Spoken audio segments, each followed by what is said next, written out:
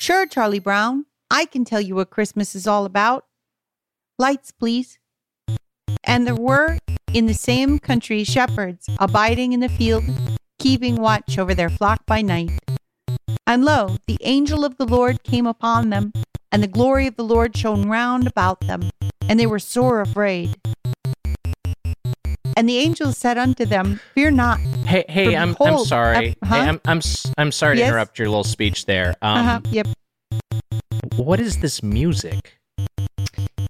It'll make sense. Just give it a moment. It'll make some sense. Okay, it's really abrasive. And the angel said unto them, Fear not, for behold, I bring you good tidings of great joy, which shall be to all people.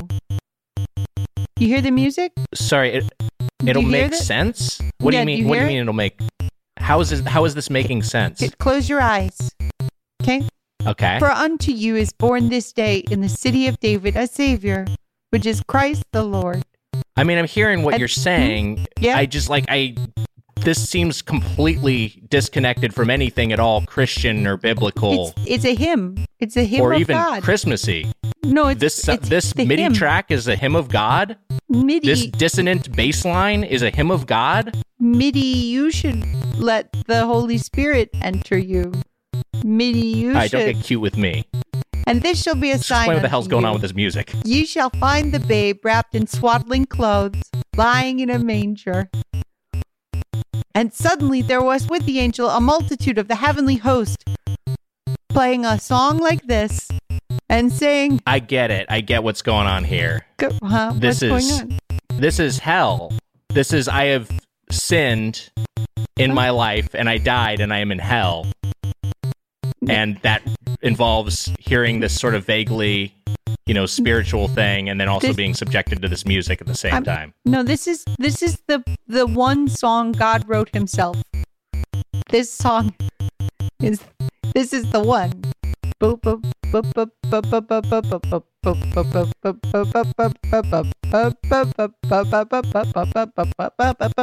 I'm sorry I cheated on my taxes, okay?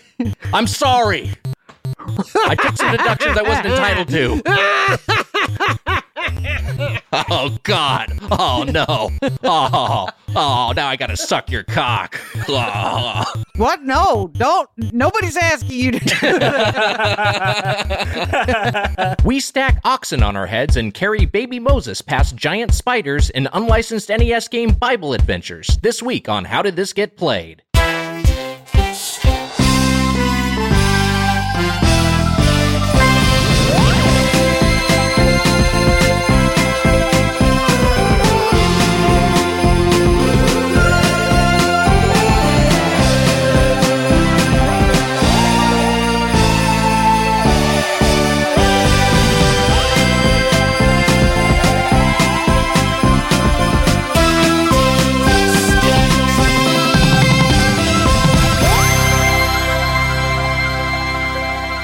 Welcome to How Did This Get Played, the show where we discuss the worst and weirdest and wonderfulest video games of all time. I'm Nick Weiger, along with Heather Ann Campbell. I'm Heather Ann Campbell, along with our producer, Matt Apodaca. Ho, ho, ho, everyone. Ho, ho, ho, everyone. And I didn't prepare anything for this, so I'm going to say, welcome back, bucket of snow. Edge of a reindeer's antler? Guys, we have a truly execrable game to discuss this week that is Christmas themed. But before we do that, you know what? This is interesting because we have a Christian themed game, but it is very much a hellish gameplay experience. And so we are very much descending into gaming hell, metaphorically, but before we do that, it is time, as we always do, to first spend 70 seconds in gaming heaven. Matt, count us off. Go for it.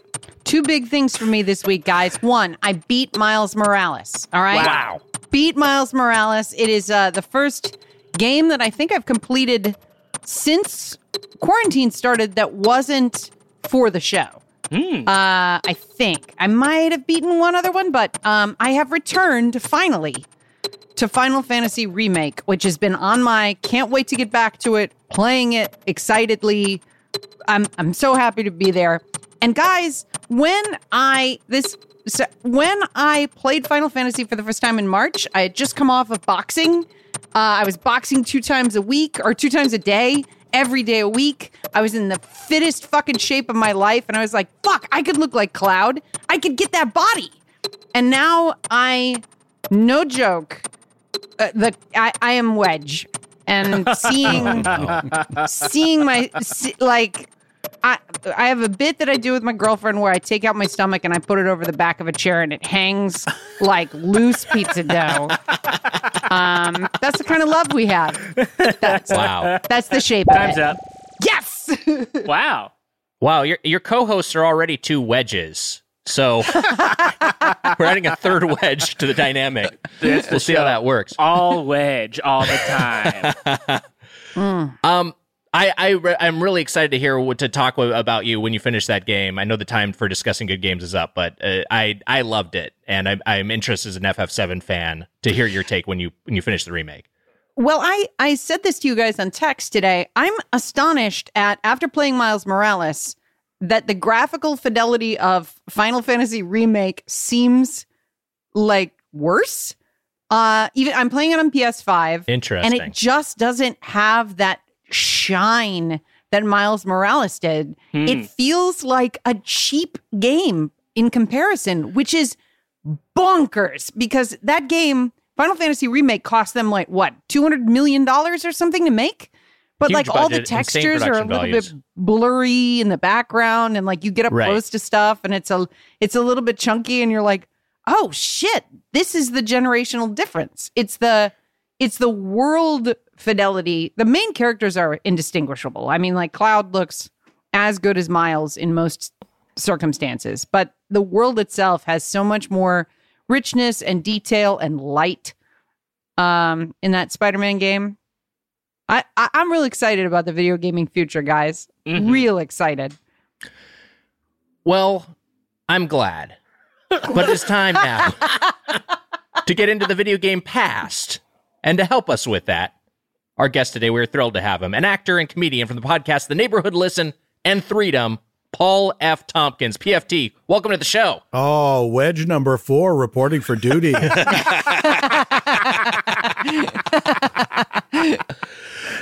Paul, we're very excited to have you, of course. Now, I believe that people who follow you on social media are aware of this, but you are a gamer. You're someone who plays video games recreationally. Yes, I don't do it for money. I only do it for the love. Right. Yeah. Yeah, I've been playing video games since the first console I ever played on. Well, like the first video game I ever played was probably an arcade game. It was probably Asteroids or something. And then my brother-in-law got an Atari when Atari was a new thing, and I was fascinated by it. I wanted to be over there all the time. Eventually we got one for Christmas one year. And I absolutely loved it. I had a weird experience where a friend got one of those plug-in consoles that has like ancient games in it. And one of them was Adventure. And it was like the craziest, purest muscle memory. I got through I got through the whole thing in like 30 seconds. It was just like happening. It was just like the little square. I was moving that little square through this room. I know I go up here, get the magnet, all that shit. I couldn't believe it. It was really wild. And then, I was big on GoldenEye, was like the next big gaming thing that I remember. And around that time we were working on Mr. Show when that game came out. For whatever reason, we had this one season, I think it was the third season, was split up into 2 halves.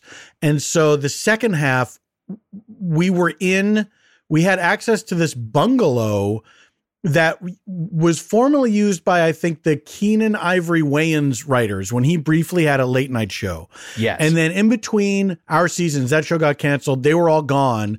So we had this bungalow that we could use while we were filming.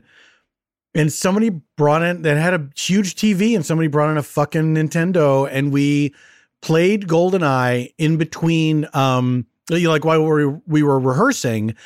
And we also, because our season was split up, we had a totally different crew, like different stage managers.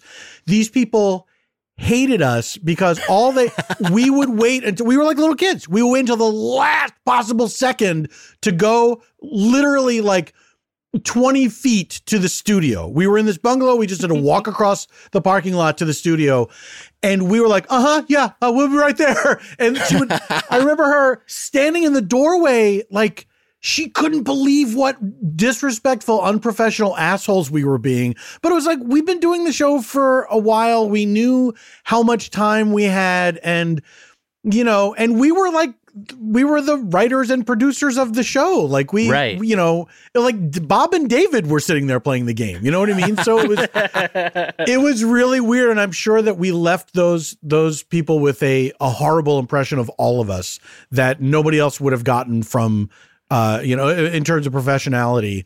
And I feel bad to this day, but that was the power of that game. And then when the Xbox came out, I was an Xbox guy. I used to participate in these huge Halo parties. Like LAN parties? Fellow Mr. Show writer Jay Johnston. We would have it at his house where people would bring television sets and Xboxes so we could be all in the same building in different rooms and playing 16-person capture the flag games. And we did that for like an entire summer, leaving when it was getting light out, just like we just eat pizza and drink beer and smoke. And it was insane. And we did it for such a long time, every weekend. And it was like you would go home and the game would be in your head. Like you'd be on the road and you'd be seeing it like you were seeing Halo. And that's bad. you shouldn't be doing that. And then I just got my first PlayStation. I got a PS5, which I've hooked up. I haven't played anything on it yet, but I just hooked it up. So I'm now one of those two console people. Wow. Yeah, that was when I crossed that threshold. And for me, that was the PlayStation Nintendo 64 era. When I finally got a second console, I'd been all Nintendo up to that point. Then it was just no going back. From that point forward, it was just like I was buying basically, eventually accumulating everything. But were you gravitating more towards first person shooters, and was that your genre for a while with GoldenEye and Halo? I like RPGs and some of my favorite games are BioShock series, Dishonored. I loved. And now my most recent favorite, and I think is an absolutely beautiful game, is Red Dead Redemption 2. To the point where I can't stop playing it online. Like they keep providing this dumb extra content that's really not that great, but it's a new thing. And so I will keep going back and, going up the ranks of whatever bounty hunter, naturalist, whatever it is. Because I just love that world so much. I love how open it is. And, it scratches a lot of itches for me, that game. I just love it. Can I ask? So I've never played, other than like dabbling for like 5 minutes, Grand Theft Auto Online, and I've never played Red Dead Redemption Online. What is the core?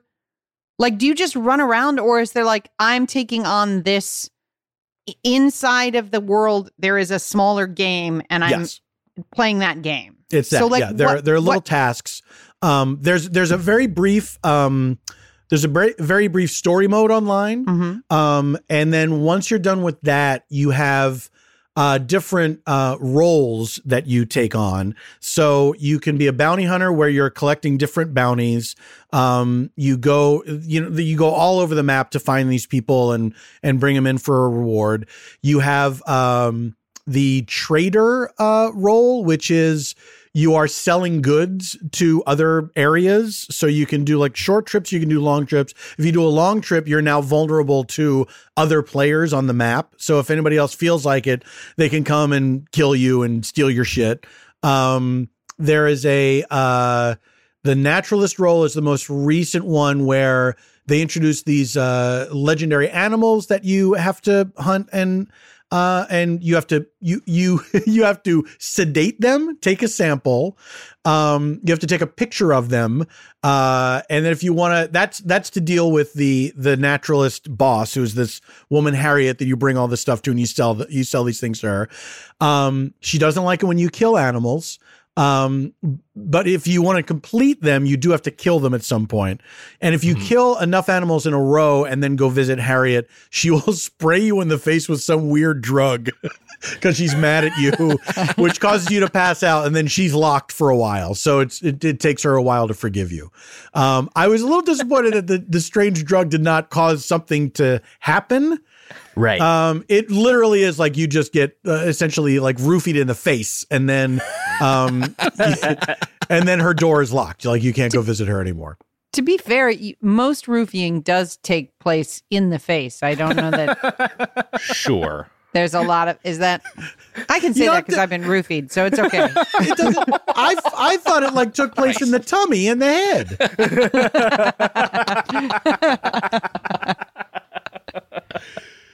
Can I just say, just to return to it, as a fan of Mr. Show and a gamer, the idea of you and Jay Johnston having a LAN party to play Halo is mind-blowing. That's such a crazy, like, early 2000s time capsule. Yeah, it was wild. It was really like, there was a reunion that I was not able to take. I was very disappointed. I was on the road and I was not able to take part in it, but they got pretty much everybody back from those days. And I mean, I can't believe that we did it for as long as we did it. And Jay lived with his then girlfriend, and I can't believe that she allowed it to happen for as long as, like, she would essentially, she would like say hi at the beginning of the evening, and then she would just go in the bedroom and like live her life. You know what I mean? Right. we would never see her for the rest of the evening, and she was very, very cool about it. Yeah, we would play for hours and hours and hours and hours. And some of us were really good. And the four of us who were considered the best players one time entered a Halo tournament here in Los Angeles, and we were destroyed by some children. It was humiliating. Like so fast. Man, that really tracks with my tournament experiences, which is like, you be hot shit at your local arcade and you enter into a tournament, and like some human destroys you in a way that you're like, how are you reacting this quickly to anything that's happening? I think I've told this story on this podcast before of me going into an arcade in Akihabara in Tokyo and being like, I'll play some Street Fighter 3, and dropping infinite amount of money into the machine and not losing or not winning a single round against a dude who looked annoyed that I was playing the game. Like, just like there was no like, oh, this is cute, you know, like smile and like a little bit of an elbow, just like smoking a cigarette, hunched over, like not even making eye contact on like round 60 for him, like just like infinite time. That I've been running it. No, Nick, me. I've been. I've learned it's best to just take command in these Zoom situations. There's a lot of over talk. Right. I feel like the best thing is to say, no, me first, then you. Playing Red Dead Online, there's a lot of people that there's two types of players. Most people, you see other people, maybe you acknowledge them. Most of the time you don't. Everyone's going about their business, doing their little tasks or whatever. Then there's other people that just like to go on and shoot people for no fucking reason. There was like, and the thing is, you get these ranks, right? Which make you kind of more, I think they contribute to your relative invincibility as the game goes on. And so when it first started online, the highest rank was 100, and you would unlock all these different things as you went along. Now it's just you keep going up in rank. You don't get any new thing, but you just keep attaining levels. And so I think I'm at like 160 now, something like that. Good Lord. And the other day I'm on there, I'm just trying to go into my moonshine shack and brew up another batch of moonshine to sell to some weirdos. And these guys, like it was two guys that kept shooting me before I could get in the door. And then I always engage in a thing where it's like, okay, I'll just keep like shooting you back until one of us decides we're not going to do this anymore. Right. And then I would look up the players, and these guys were like, their rank was in the 300s or something. It's like, is this fun for you? Like, there's two of you, first of all. Of course. Like, but then it does make me feel like a sense of victory if I can bean one of these guys and pick them off before the other one kills me. I'm like, at least I'm making it a little bit more difficult for you. But I just don't like that kind of play. I just don't find it's just shitty to me, you know? And also their group name was like Sons of Odin or something like that. I'm like, oh, these guys are white supremacists. Yes, 100%. The people who like, I agree that the people who I just like their online gaming experiences, I just want to grief people. I just want to get on and I just want to bully people and make sure they're having a bad time. It's like if your hobby was just like standing in front of a mailbox. It's just like, why are you just trying to inconvenience and upset people for no reason? But I guess I think for some people it is genuinely like, they're just kids, right? These are like teenagers who are like, they better this is, be. Like, they funny. better be. These are gentlemen in their like late 40s with good careers, like an excellent family life. They have a car and two cars, 2-car garage. They're like just living it large, and they load up Red Dead Redemption because this is their only joy. I got to all the rest of it is just like artifice. I got to dox them. I got to dox them all. I want to ask you real quick about, because the BioShock, your BioShock fandom, I remember you mentioned on Doughboys, and I've only played BioShock 1, but how do you rank the series? Don't worry about it. Okay. Yeah, don't worry about it. Is this like a show that you listen to? It's not important, Heather. Don't worry about it. You don't need to know about this.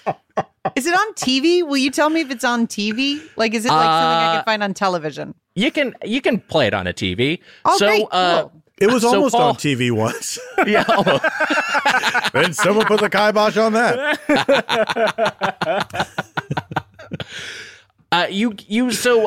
Where, like, how do you rank the series, and why? I guess just more generally, like, why is it a game series that speaks to you? Why is it a game series you're such a fan of? I loved the world of it. I loved the look of it. It's extremely stylized, and there was something about the idea of this city being sunk. There was supposed to be this utopia that was built under the sea.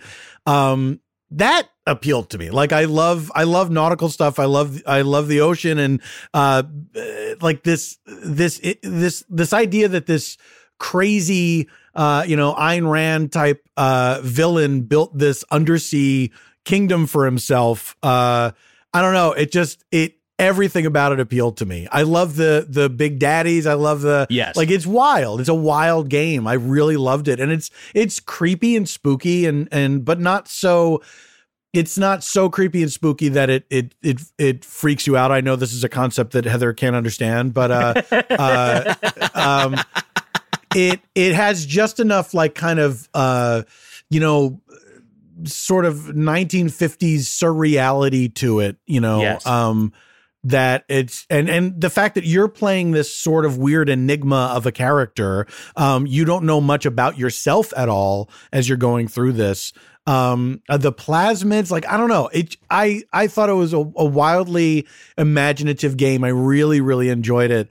And I liked I really liked the sequels too. Like, I recently, maybe a year or two ago, replayed them all like in order.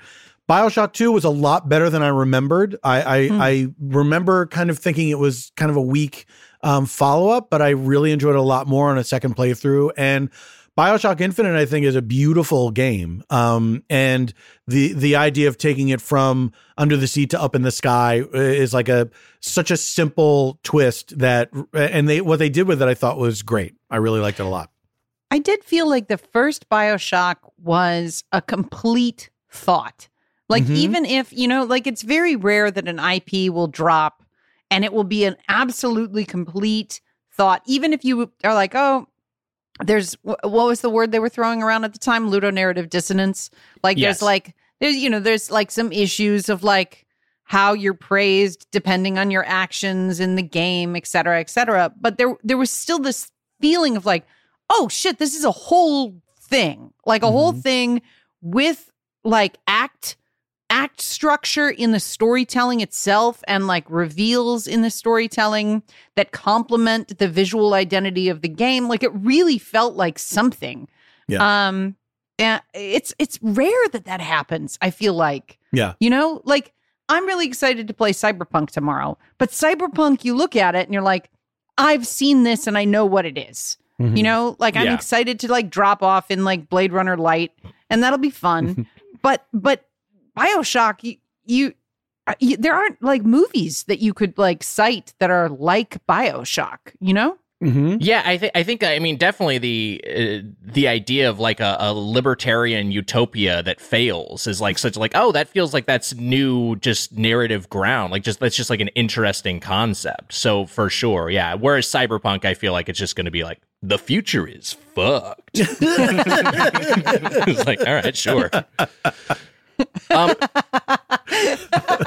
Well, we should get into this week's game, Bible Adventures. I don't know why that was so funny to me. The future is fucked.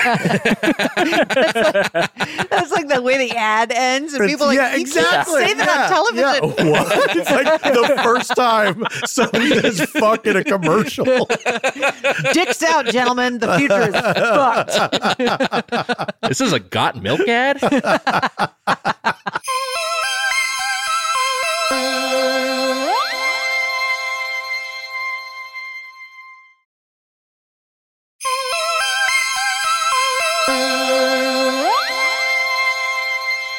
So Bible Adventures, Heather, was an unlicensed game released in 1991 for NES by Wisdom Tree originally.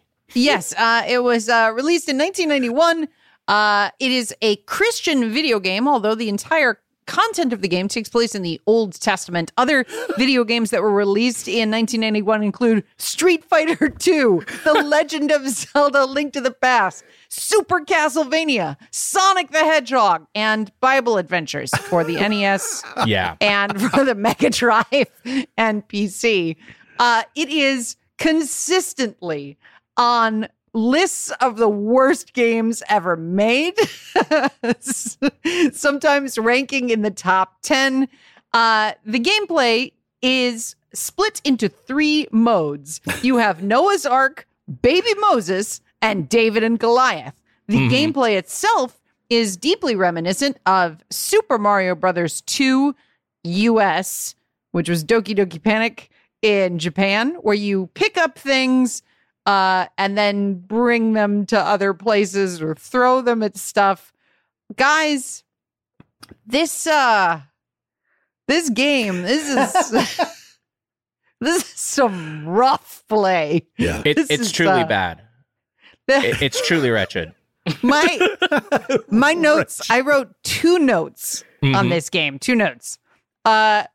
One, it's very funny to me that you would go to all of this length to create a Christian unlicensed video game so that Christian households could be like, you can play this game, kid.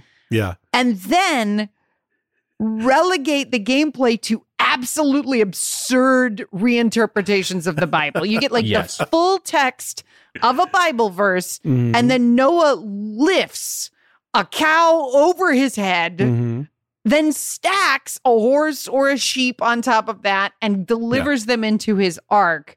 There's only like 10 or 12 animals that you can collect. And it's, I can't even, it's so bad. And I think we probably played the music in the opening if we went with the opening that I thought. But the music is the same for every single level of the game. In Baby Moses, you have to deliver baby Moses to the end of the Nile. You just carry a baby through the length of a level. You can't kill any of the enemies who are all trying to hurt you. And then in David and Goliath, you're herding sheep. I didn't. Yes. Every time I would come back to the menu, I was like, wait, which one's David and Goliath again? Because I don't remember there being a Goliath. And then I realized, it's the other sheep one. Yeah. The David and Goliath is so, because I played them in sequence, and when I was playing through that this time, and This play time? through Noah's Ark. I have a history with this game, which I'll get to. This but is I the played game that Noah's made Nick Ark. a Christian. Then Baby Moses. And both of those are very they're non-violent, but I'm okay, I understand why these are non-violent. They're meant to be these are tasks. I'm wrangling animals for the ark. I am escorting this baby. I get why I don't have an attack. But you get to David and Goliath, you're like, great, I get to fuck up Goliath. This is finally some action. And no, it's just a worse version of Noah's Ark. You're just herding sheep again. It's such a disappointment. But I guess I'll get to it this way. I'll address this now because I just brought it up. So I played this game as a kid. I was not raised in a very Christian household. My parents were Episcopalian. I went to church on Sundays. It's kind of a standard, very mainstream religious upbringing, but not super religious. But I did have a good friend, one of my best friends in elementary school, who was an evangelical. And his parents were evangelical. And so I was exposed to a lot of Christian media. And via his dad, some gay porn. But that's another layer. Anyway,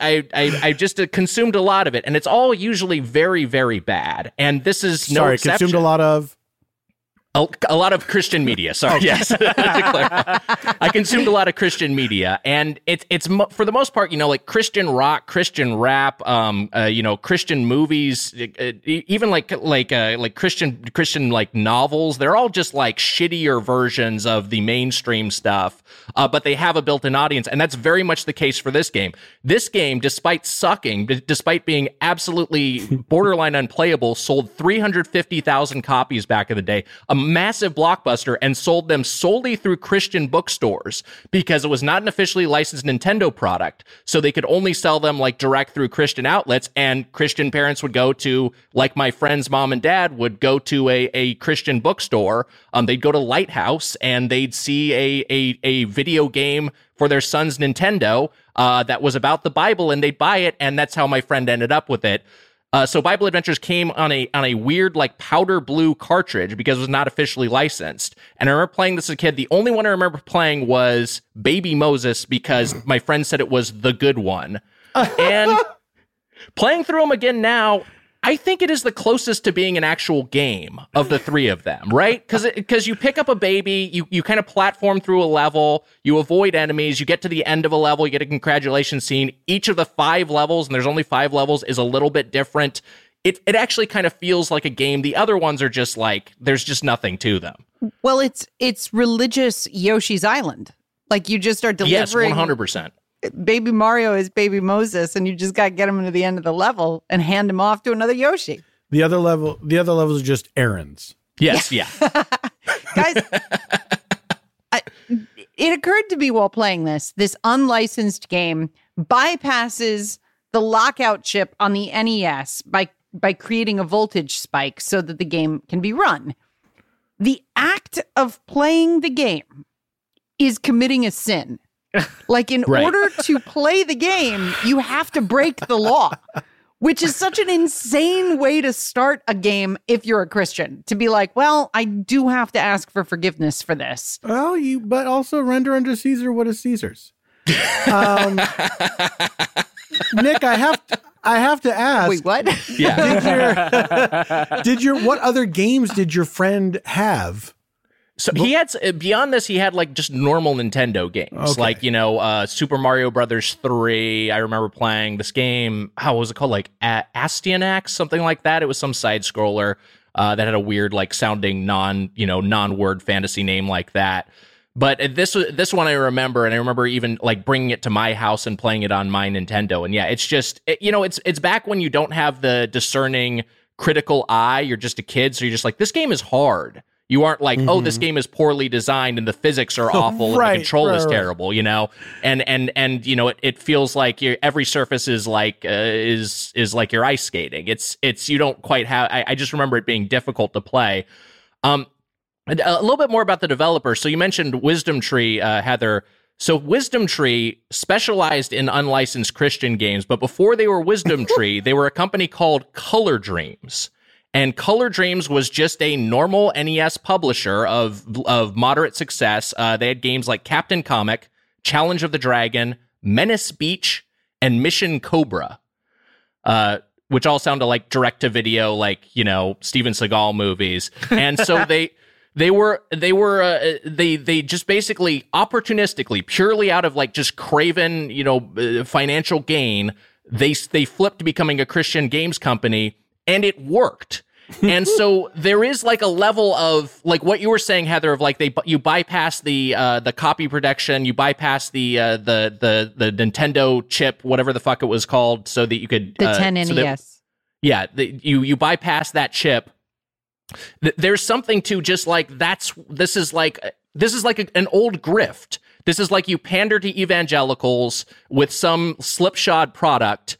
And you break all the rules to do so, and you profit handsomely. I mean, that's like 2020. That's like our past 4 years. We've just been seeing that same shit. It's just like classic American grift. Yeah. What's great is that a lot of Christians don't pay too much attention.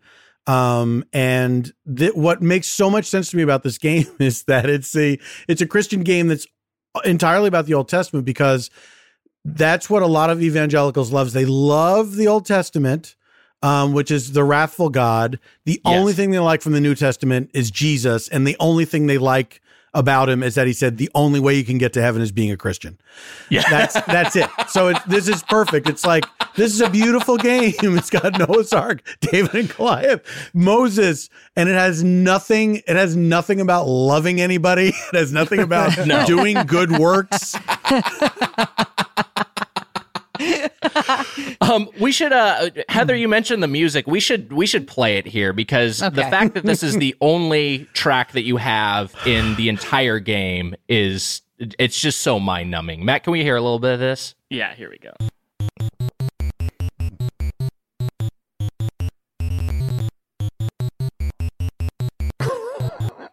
Good luck, Devin. This is the only sound created in the game is this. Whether you are gathering animals, rescuing baby Moses, or facing down Goliath by collecting sheep, this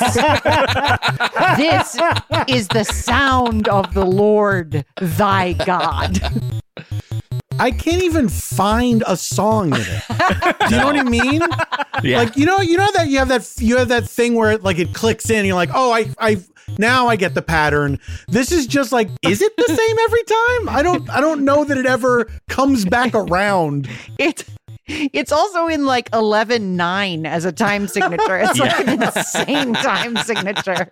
Here's what's very weird to me is that they didn't need to do this, because you know what's royalty free? All hymns. Yes. If you're going to make a religious game, like, you can have so many hymns in there. Who cares? You don't have to pay anyone. The title screen does have one song that isn't this. Yeah. That's right. Is it Pachelbel's Canon? I can't even remember what it was. It's a Bach composition. Yeah. It's one of Bach's religious compositions. They tried. They spent so much time like transcribing that into NES so that they were like, you also need songs for the levels. And the guy was like, I don't fucking know. And he just hit two notes with his fingers. Let's reuse the boss theme from Menace Beach. Yeah. Why did they do, like, honestly, what song sounds more like a video game song already than Bringing in the Sheaves? There you go. doot doot doot doot doot doot doot. Like you could just have that on repeat over and over again. It would be entirely appropriate for these graphics, for the look of the game. No, you got to hear beep boop pop pop beep boop pop pop beep boop pop pop pop boop pop pop pop pop beep beep boop pop pop. So it's really awful to listen to and to look at. The art is just so bad. I mean, you compare it to other contemporary games. The ones, Heather, you mentioned, so these are games that still look great in 2020. Sonic the Hedgehog, Street Fighter 2. This game looks awful even for its time. It looks like the South Park parody of what Bible Adventures would be. Like, the look of the game looks like somebody making fun of the existence of the game. Yes. And like their faces are sort of like Super Dodgeball, like that, like River City Ransom. Like they have huge expressions and eyes, and their like little legs wiggle. But it's the game is like predominantly brown in the Noah's Ark level, and then like predominantly sand colored in the other ones, right? Like it's. Yes. David and Goliath is predominantly brown because you're in a forest again. It's the palette is very ugly. You know, the limited colors they have on the Nintendo and even in the Mega Drive port. It's just a very ugly, smudgy game. I'm sorry, finish your thought, Heather. Well, you have all of the colors of God's creation to work from. Like you could, this should be a beautiful game. Like it should be like you're with Noah in the forest. There's light coming through the trees. You're gathering the animals. You have this heroic task ahead of you.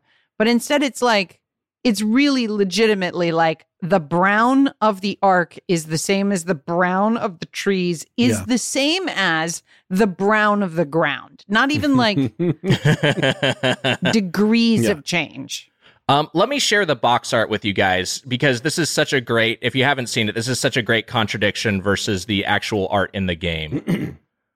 Look at the glorious majesty depicted here. Fuck you. A gigantic Moses, a Noah towering over the ark, David standing over Goliath's corpse with a sling in hand. It's just like this amazing like piece of art. That is just, how dare you? Yeah. Noah looks like Obi-Wan Kenobi. Like he's semi-transparent. Oh, for like sure, he looks yes. like a Force ghost. Wait, is he Noah or is that Moses? Why would Moses is only a baby? It might be Moses parting the seas, but I don't know. Oh. Or maybe Moses just isn't represented here. Well, that's a mistake. I mean, he's a star. But you can see how like someone would look at this box and you know this back before kiosks or demos, someone would just be like, sure, I'll buy this game, this looks fun. But yeah, completely misleading. So the actual gameplay of the Noah's Ark game, I just want to talk about this real quick. So you're mostly, as Heather was saying, you're stacking farm animals over your heads. You're collecting both cows, male and female cows, and male and female oxen. It is specified in the menu. The same animal. And oxen are all males, but the game treats them as different entities. And then you got to get a female bull. Yeah.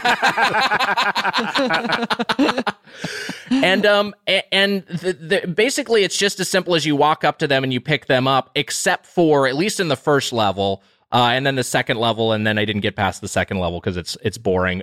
They're pigs that are slippery. You try to grab a pig and he slips away from you. So you have to throw a hay bale at them, not so they'll be distracted and eat it, but they'll just be knocked unconscious.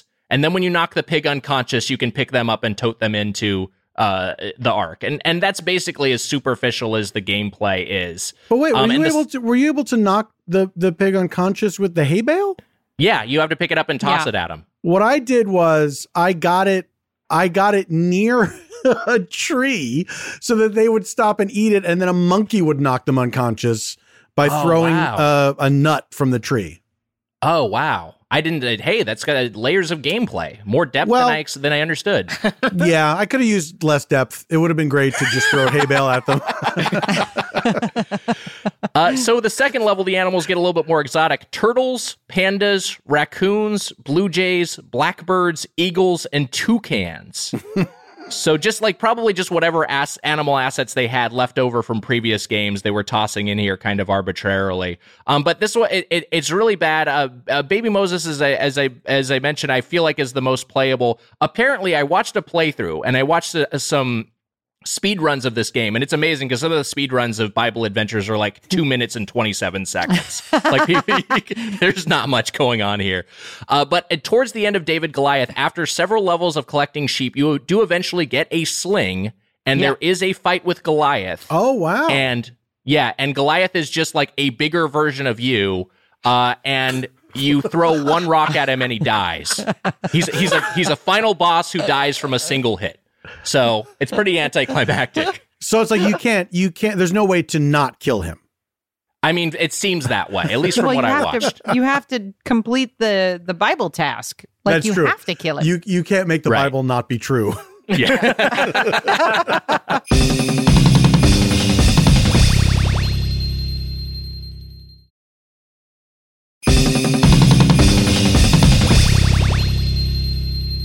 Also in the game, there are various tablets you can collect that they both give you health, and then they either give you a gameplay tip or they give you a Bible verse when you pick All I them. got was Bible verses. This is so crazy. Like because they look the same, they are placing. Look, when you play the game, they're placing press B to pick up an animal on the same level as, and lo, God spoke to like it's the same textual, like the same font, the same pickup. It's like every time you're like, is this going to be some gameplay tip or is it going to be the word of the Lord? Like, Yeah. Well, Heather, what is scripture but a collection of hacks? I think you just blew my mind.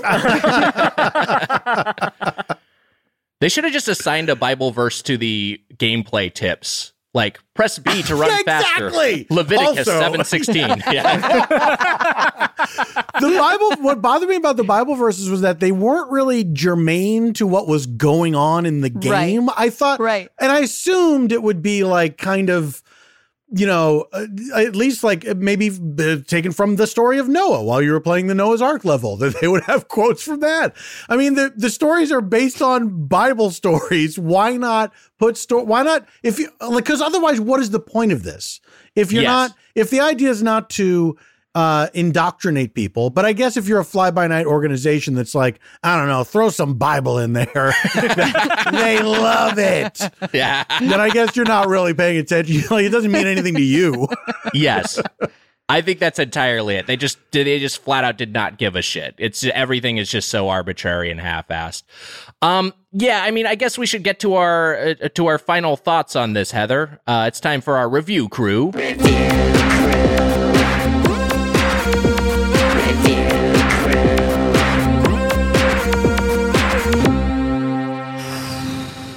Review crew.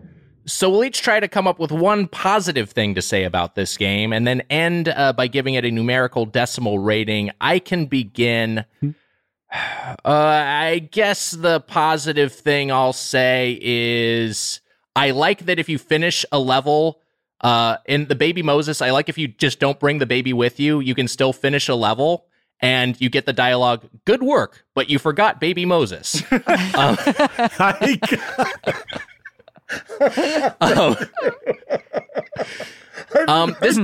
think I took a screen cap of that because it really made me laugh. Yeah.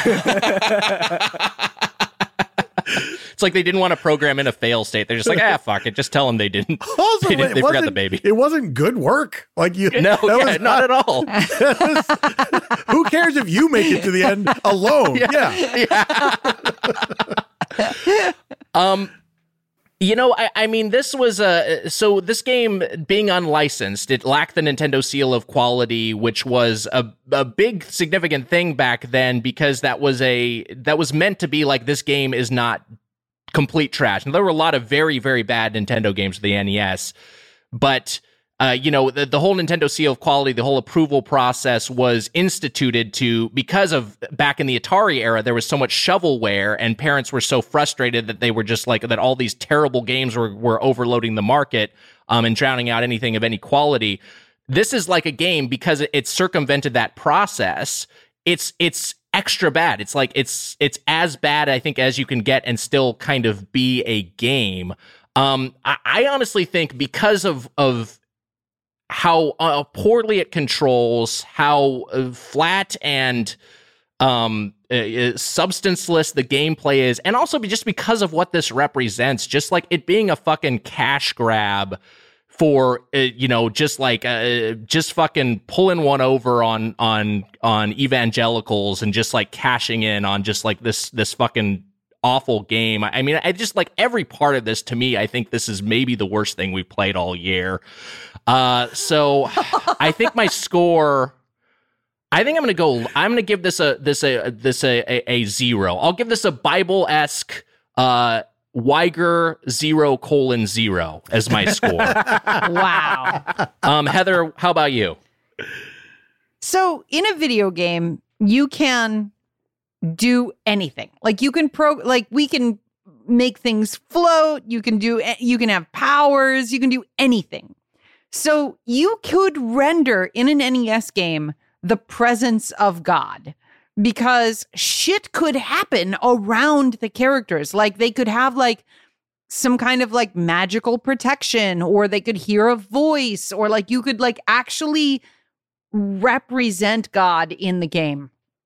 This game I find funny as an atheist because God is not present in it at all. He does not make an appearance in a game called Bible Adventures, the story of his existence.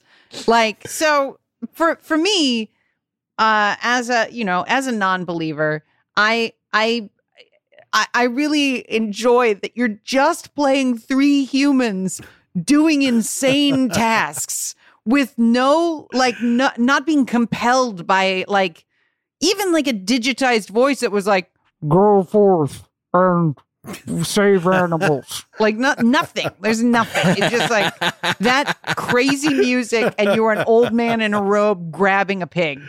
I just.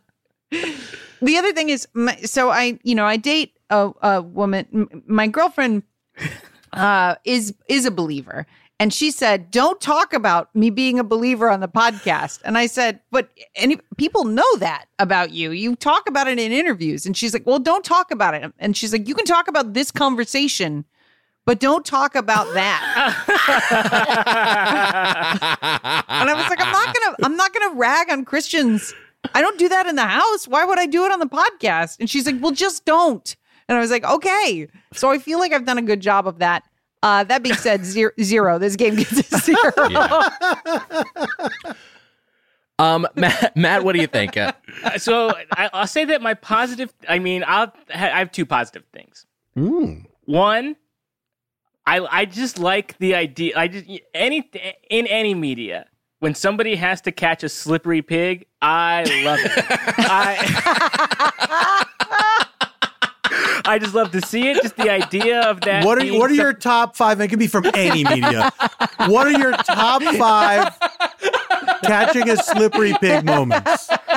Any sort of thing where it's set at some sort of like county fair or something. Right, like. Okay, well, Paul, you got me. I don't have an example, but I guess that's because there are too many to name, and I just love the idea of it. It's very funny. If you had to list your top 1 instance of someone trying to catch a slippery pig, what would it be? Well, since you got my back against the wall here, I am going to say Bible Adventure. Okay. My other favorite thing, or my other positive thing, is that it reminds me of the reason for the season. And it's fucking Santa Claus, baby. I love Santa. He's not in it either. But if I had to pick between Christianity and Santa, I'm picking Santa, baby. And, I'm sitting here and sort of thinking about what Heather said earlier about you could put God in the game. And there are games with gods in them. Famously, God of War has several different gods in it. But that is not made by people who take it so seriously that they think that that's real. So it's a little more fun, a little more interesting. Kratos would lay waste to everyone in this game. So I as a non-believer, I simply must give this a negative 666. Hail Satan. Whoa! Wow. Oh my God. That's Also, going hard. I'm not sure that Kratos could kill baby Moses. I believe he's unkillable in the game. Like, I believe you throw him as hard and as far as you want, and he takes no damage. That's you can true. throw him in the river and fail. That's an insta fail. Oh. Yeah.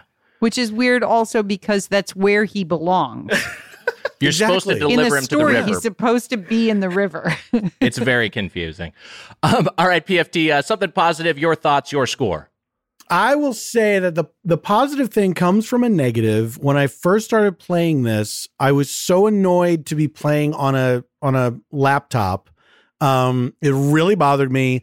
The controls menu was just about impenetrable beyond the first 4 commands. So it's like when they would say 4 equals A. I don't know what A does. So there was a lot of trial and error and switching back and forth to remember. But once I started to get the hang of it, it did give me a little nostalgia for games like that, and like games that you couldn't play in the proper thing, but you had to learn how to play in a different way.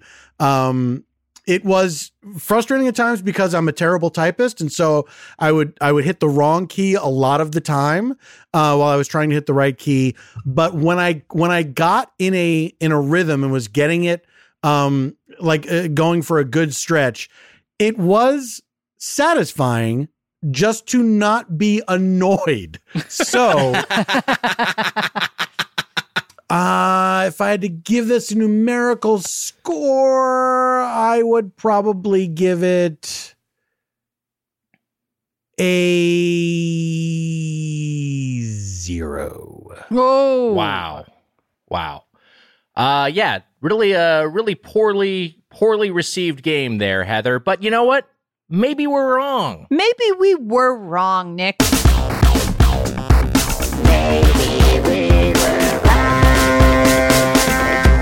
We've got some reviews from all over the internet that present a contrarian opinion to what we've just voiced here on the podcast. I've got one from Amazon.com. It is a 5-star review, and it says, "This game arrived very quickly. It works great. Hopefully we can use this as a teaching tool for our children as they become interested in video games." This review was posted in 2016, so let's break down a couple of things. 1, somebody is using an NES in 2016. 2, they went on Amazon and purchased the game Bible Adventures, tested it, and their children are currently too young to be interested in games. So this 5-star review, it implies a lot, but it's a positive review, so maybe we were wrong. Nick, what do you got? I'm guessing that was a grandma situation. A grandma or grandpa. No, It's so hopeful. It's so hopeful. I'm sorry, Nick. The name of the person who wrote this review is Travis H. So it could be a grandpa. But yeah, that's not a grandpa there's no name. grandpa named Travis. Yeah. I have a GameFAQs review by Wildcard with a Y. This is going to be nuts. This is from August of 2002. Bible Adventures on the 8-bit NES was a groundbreaking title. It has never gotten much press, unless you count Christian haters attacking it.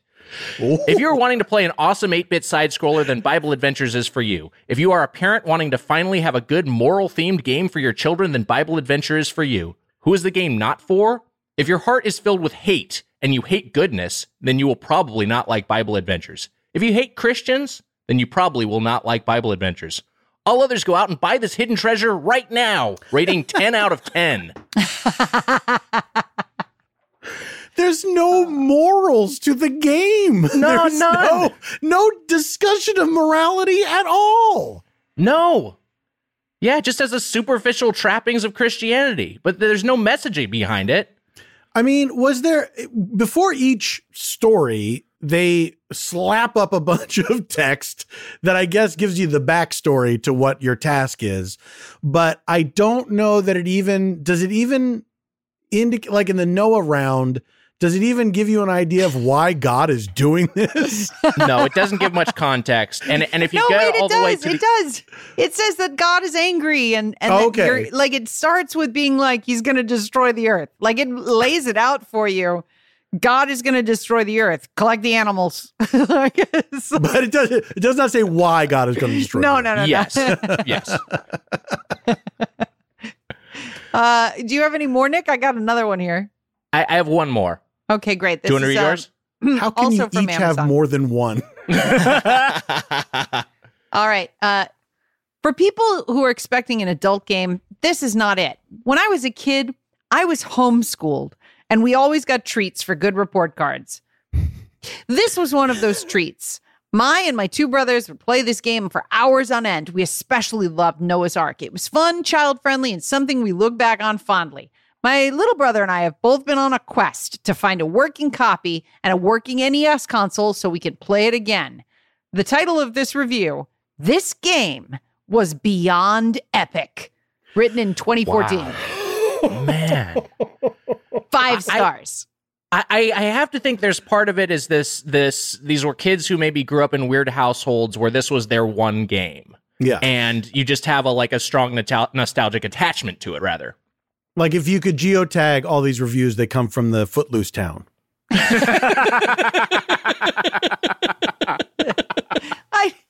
mean, what I loved about that review is that you're homeschooled, but also get report cards. I feel like that's vestigial at that point. You don't need, like, you're only interacting with one person. They know how you're doing. Who is the report card for? Like, it's the teacher is the parent. It was like your mom. Show this to your remaining parent. Make sure they sign it. Also, if you're the teacher and your one student is doing poorly, doesn't that reflect more on you than them? One would think so. Yeah, like if you're going to be like, well, my son is failing the class that I'm teaching, doesn't that make you go, maybe it's me? Raises a lot of questions. What do you got, Nick? I have one more. This is actually a negative review, but I like this one. This is short. It's a GameFAQs review by username Arcade. This is from October of 2002. Warning, game does not go along with the Bible. 1 out of 10. It's true. It's true. It does not go along with the Bible. It doesn't go along with the Bible, guys. And look, Arcade, you may think he's all about games, but he's also about the Bible. I wish that, so in the story of Noah, there are animals that he leaves behind. Mm-hmm. And I wish that there had been like unicorns and stuff that were trying to trick you to get onto the ark. Oh, yeah. Like that would have been fun. So hype. Dinosaurs. Yeah. Please. They speak. Like a slippery pig just running away, but the dinosaur's like, good sir, I've brought you my cloak and my staff. Would you consider letting me onto your ark? What harm have we done to you? Hey, no, I noticed you left the talking dinosaurs out there. It's kind of like the coolest animal. I would have liked you to made that a priority over the pig. So I would have brought them on, but it took me 3 hours to catch that slippery pig. Hey, it's time for the question block. All right, this one's from @RachelElizabeth16 on Twitter, and they write, I recently finished Wind Waker for the first time, and a few enemy sounds felt super new and unique, especially the mini blin and the Kargarok. This is mortifying, Matt. Well, imagine how I feel doing this in front of you. Matt has always just read the question block for the first time. He chooses them blindly. Well, I picked it before, and I do read it because I'm like, oh, that's a good question. But what we are finding out is that I'm just bad at reading. Like, I'm not good at reading. Wait, do you have the sounds? I want to hear these sounds. I want to hear these animals. Okay, so I'm not good at anything either because I don't have the sound. Hold on. Let me I'm pull it. not good at anything either. No. What is the name of it? What is the name of it? Wind Waker, Kargaroc, and then the mini blend. Karg. Oh, it's one of the first. It's Wind Waker Kargaroc sound. Kargaroc sound is the first thing when you start typing in Wind Waker K, it brings it up. So, you want to play it or should I? Play it. See, I'll just press play so then we can. Are you good at this? I can do. All right. Nice. It's a bee? It's like a bird. It looks like some sort of like bird. What? Oh. They're like, yeah, these like big birds. Wait, the Kargaroc sound is just a bird? It sounds kind of like a sheep. It sounds like that, but it is a bird. Are you playing a clip of the sheep from Noah's Ark? No. So yeah, it looks like these like just big birds. That sound apparently was not only notable for the person who sent in the question, but also for people on YouTube who made videos dedicated to that sound. They like it. But to finish off the question here, the reason they say they like that sound is because you always heard them before they saw them. What NPC/enemy specific sounds do you love or fear? Ooh, good question. Well, I love that baby crying in PT. That's great. Yeah, that is terrifying. I was going to say, well, while we're talking about crying babies, the crying that we talked about Yoshi's Island earlier, but the crying baby Mario in Yoshi's Island is like such good sound design, and they actually made it intentionally like loud so that you would go and find baby Mario, so that you would know that it was your priority. That's one that sticks out to me. But as far as enemies, as far as ones where you just know that you're in the shit when you hear that sound approaching. I mean, I guess for me, it's in my memory because we played Last of Us Part 2 this year. But the clicker sound, just like those sounds of just like that, whatever that fungal sort of infection coming out of like a throat is just like so. To me, that always just kind of makes me shiver a little bit and lets me know that I'm about to enter some sort of combat encounter where I may be in some trouble. As well as honestly all of those enemies, because I feel like the bloaters too. They're just like they have like when you hear them coming, you hear those heavy footsteps and you hear that you hear those sounds. You're just like, oh shit, this is gonna get real bad. I don't know, Heather, PFT, any other enemy sounds, any other things come to mind when you're thinking of sound design? I love the sound of the bears in Red Dead. That there are these gigantic grizzly bears that come upon you very quickly. There's a couple like panthers, there's like cougars, there's a couple of like big predators that they signal their arrival, but only when they're very close. And so you don't have a lot of time to react.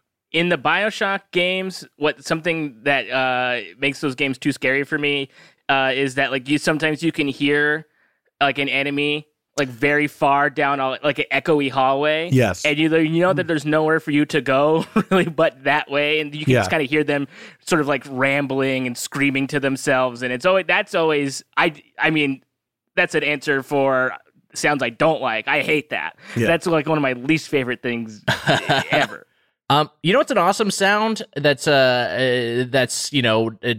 not like that's a UI sound, but it is very much in this context. Is we just had Hideo Kojima, the exclamation point sound, the enemy sees you sound in the Metal Gear Solid games. That blank, yeah, that's a great sound.